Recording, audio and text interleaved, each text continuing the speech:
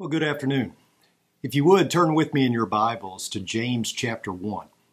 James chapter 1. What I'm going to do tonight is go back and pick up on a lesson that I intended to do a few weeks ago, but as many of you know, I was out with COVID, so I want to go back and pick up this lesson on I am the bride, which I intended to do when we talked about Jesus being the bridegroom.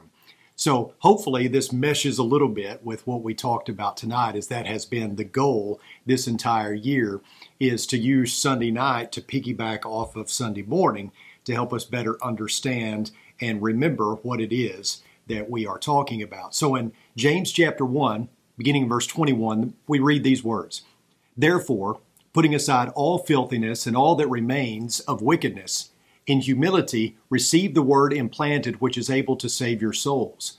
But prove yourselves doers of the word, and not merely hearers who delude themselves. For if anyone is a hearer of the word and not a doer, he is like a man who looks at his natural face in a mirror.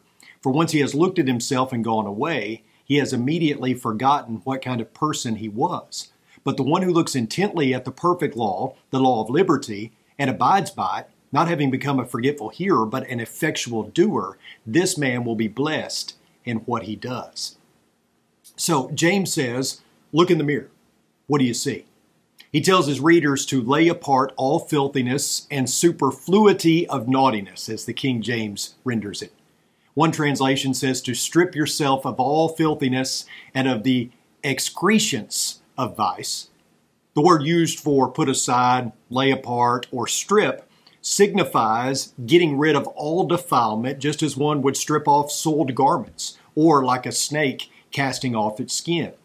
The word used for filthiness here is the Greek word rhyparia, and it denotes dirt or filth.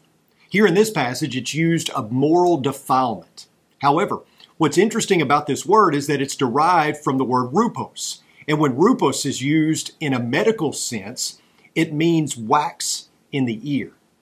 It could be possible that it retains that meaning here, and that James is telling his readers to get rid of everything that would hinder you from hearing the Word of God. Get the wax out of your ears, clean out your ears, and truly listen. Not only does James say put aside all filthiness, he also says to put away all that remains of wickedness.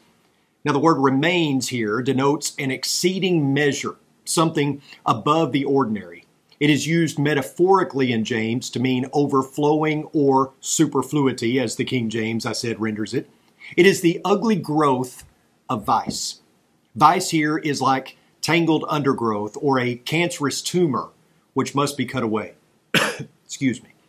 Now, I bring all this out just so that we can see the vividness of James's language. It's as if he is saying, look in the mirror, but don't just take a passing glance. Really examine yourself. Look deep beyond just the exterior, and what do you see? He goes on, of course, to talk about how we are to be doers of the word and not merely hearers who delude themselves. The point, of course, being that it's not enough to just hear the word of God. It's not enough just to listen. Listening has to translate into action. To hear the word and then do nothing is absolutely worthless. It's like the guy who looks at himself in the mirror and then walks away and forgets what he saw. Hearing must be turned into doing.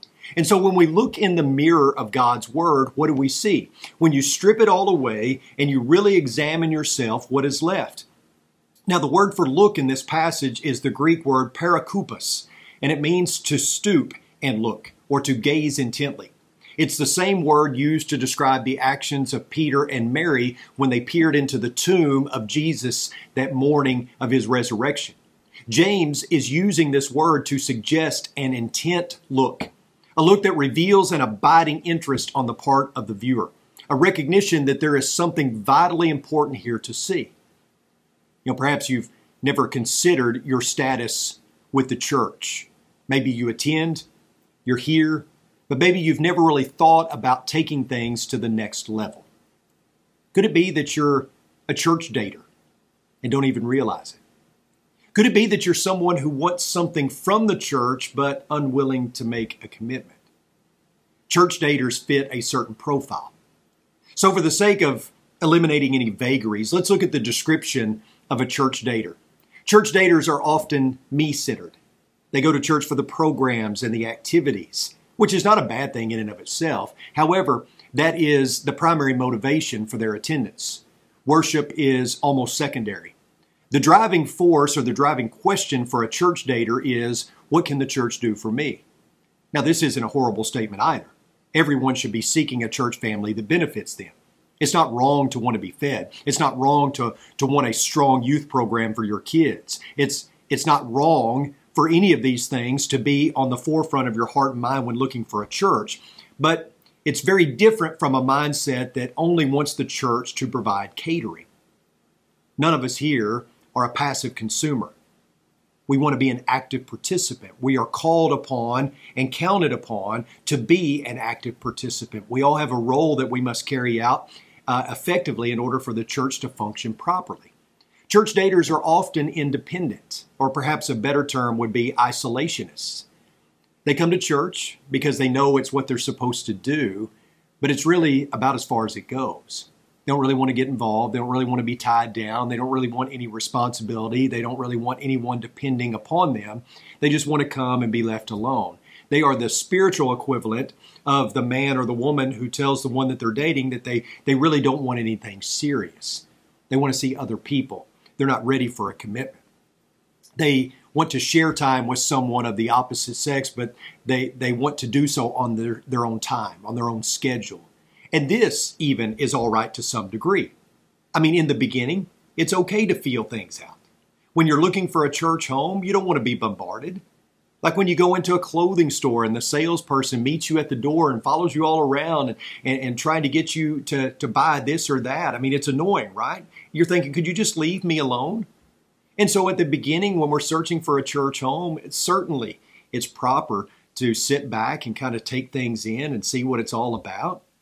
But once you do find your church family, we should commit. It's all right to take in the landscape for a while, but eventually we have to commit, right?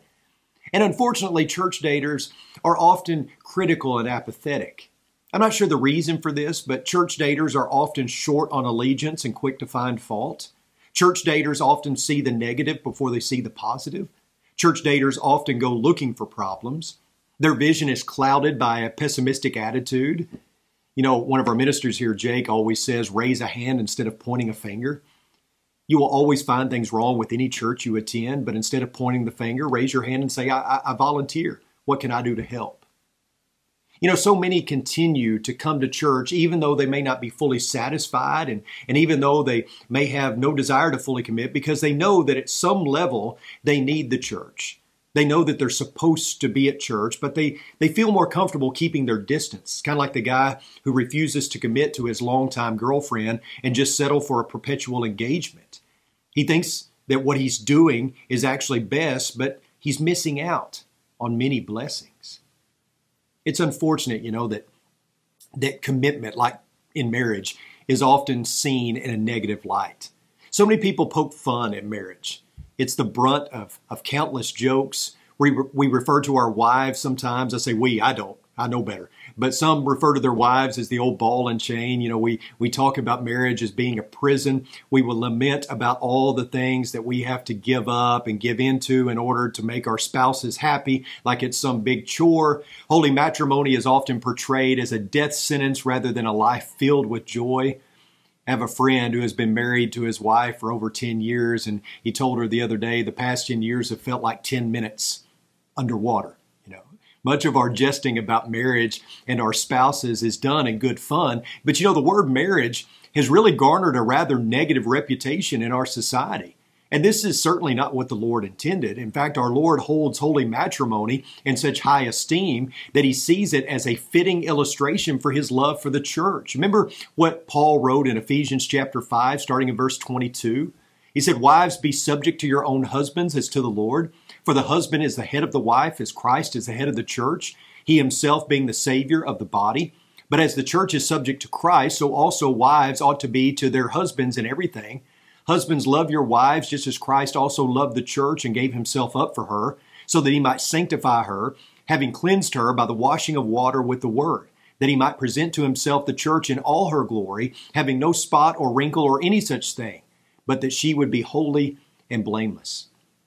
I want you to notice some key phrases or thoughts within this passage. First of all, notice that Paul says that men must love their wives as Christ loved the church and gave himself up for her. Neither a love for a spouse nor a love for the church can be me-centered. It's a love that is sacrificial. Christ loved the church, not so that the church would do things for him, but that he might do things for the church. You see, self cannot win out. It's about Christ first, and in turn, it's about his church. One cannot love Christ and not love his church. One cannot be dedicated to Christ and not be dedicated to his church. It is a marriage. It's a holy union. Just as we love our spouses and should be willing to sacrifice anything and everything for them, we should be willing to do the same for Christ and his church. But secondly, I want you to notice that Paul says, so husbands ought also to love their own wives as their own bodies. He who loves his own wife loves himself. For no one ever hated his own flesh, but nourishes and cherishes it, just as Christ also does the church, because we are members of his body. Real love, authentic love, loves. Not to extract a service or to ensure one's own physical comfort. Real love, authentic love, cherishes the one it loves. There is something very wrong when a man regards his wife, either consciously or unconsciously, as simply the one who cooks his meals and cleans up after him. And likewise, there's something wrong when one perceives the church as nothing more than a group of people meant to cater or serve a person's every whim. Real love, authentic love, seeks to give. Real love desires to please. Authentic love shows care and concern without expecting something in return. It is an unbreakable love that causes a man to leave his father and mother and be joined to his wife, as we read in Genesis. There's a leaving and cleaving that cannot occur without an authentic love and deep devotion for one another. The knot that is tied is so tight that the two actually become one flesh. He is united to his wife as the members of the body are united to one another. He is not independent. He does not act on his own accord, thinking only of himself. He would no more think of separating from his wife than tearing apart his own body. Real love is unbreakable because the bond is Christ. You know, there are not two partners in a marriage, but rather there are three. There's the man, the woman, and Christ. Likewise, the bond between a Christian and Christ is one that is tied together with faith. Faith is the glue. And when we become a Christian, we become one with Christ. It's no longer I who live, but Christ who lives in me. Life becomes about serving and pleasing him. I am not independent. I do not operate on my own accord. He is my master. I am in submission to him, and I strive to live an obedient life so that there is never any separation. Because to be divorced from Christ would be the worst fate of all. The point is this. Real love causes one to seek something different. Something better in a relationship with the opposite sex. Dating is fun, it's exciting, but eventually if the couple is compatible, they seek to better define the relationship, to take things to the next level. And it's only natural for a couple who truly loves one another to move past the dating phase into a lifelong commitment that is signified by selfless sacrifice and undying devotion. Because marriage is a better commitment than dating. Despite the bad rap it often gets, there are many blessings to be enjoyed when a couple follows the biblical plan for holy matrimony. And likewise, church often gets a bad rap. I mean, how many of you have ever heard someone say, I love God, I just don't like the church? How many of you have ever had someone say to you, I believe in God, I just don't believe that you have to go to church. I can worship him on my own. Or I'm not going to church, it's full of hypocrites. And yes, the church is not perfect. God's plan for the church is perfect, but the people who make up the Lord's church are not perfect. However, we do have a right, I should say it this way, we do not have a right to disown the church. She is described as the bride of Christ, and yet we think sometimes that we can reject her and be okay. In marriage, we enjoy the blessings of family. Husbands and wives often bring up children. The family unit is like no other. There is closeness and togetherness as the husband and wife and children live in harmony and share the joys of life as well as the ills. They strengthen one another and encourage one another in the journey through this life. And likewise, the fellowship within the Lord's family is like no other. There is a tie that binds brothers and sisters in Christ living in harmony as they strive to love and strengthen and encourage one another in this life so as to make it to the next. In marriage, there is a place to call home. In marriage, we find a better commitment. At virtually every wedding, there is a point where the wedding march begins to play, and the audience turns and looks to the back of the venue, waiting for the doors to open. And when they do, everyone stands and watches as the bride walks down the aisle toward her groom. She is radiant and beautiful, adorned in white and seemingly floating on air. As the minister officiating the wedding looks for a way to kind of bring the totality of the moment together, he has a unique vantage point for this special moment. I know when I do a wedding, I appreciate so much getting to stand center stage and look directly at the bride as she makes her way toward the groom. I usually will peek over and look at the groom's face to see his reaction. And typically he's grinning from ear to ear, wistful, unspeakably happy, holding back tears, lost in love, knowing that he is about to pledge his life to the woman of his dreams. And I believe that's just a small portrait of how our Lord views his bride. One day his bride will walk down the aisle to meet him. As part of the bride, we need to do our best to make sure that she is beautiful and radiant and pure. That doesn't mean she is sinlessly perfect. It means she is washed in the blood of Christ and striving for holiness, seeking to live righteously and glorifying God in all that we do. And it all starts with a commitment. Let me ask you, are you a church dater? If so, you have a choice to make. You can go through life refusing to commit, refusing to take the relationship to the next level, or you can fall in love with the church. The choice is yours, but I want to tell you this. I feel confident that you'll discover that the church is not a burden, it's a gift. It doesn't tie you down, quite the opposite. It anchors you to God. I love our church family. I think we have a great thing going here at Oldham Lane and a lot to offer. And I want to encourage anyone who is searching for a church home to give us a shot. Let us talk with you about the church that we love and the family that we're a part of. Thank you so much for tuning in. I love you. We'll see you next time.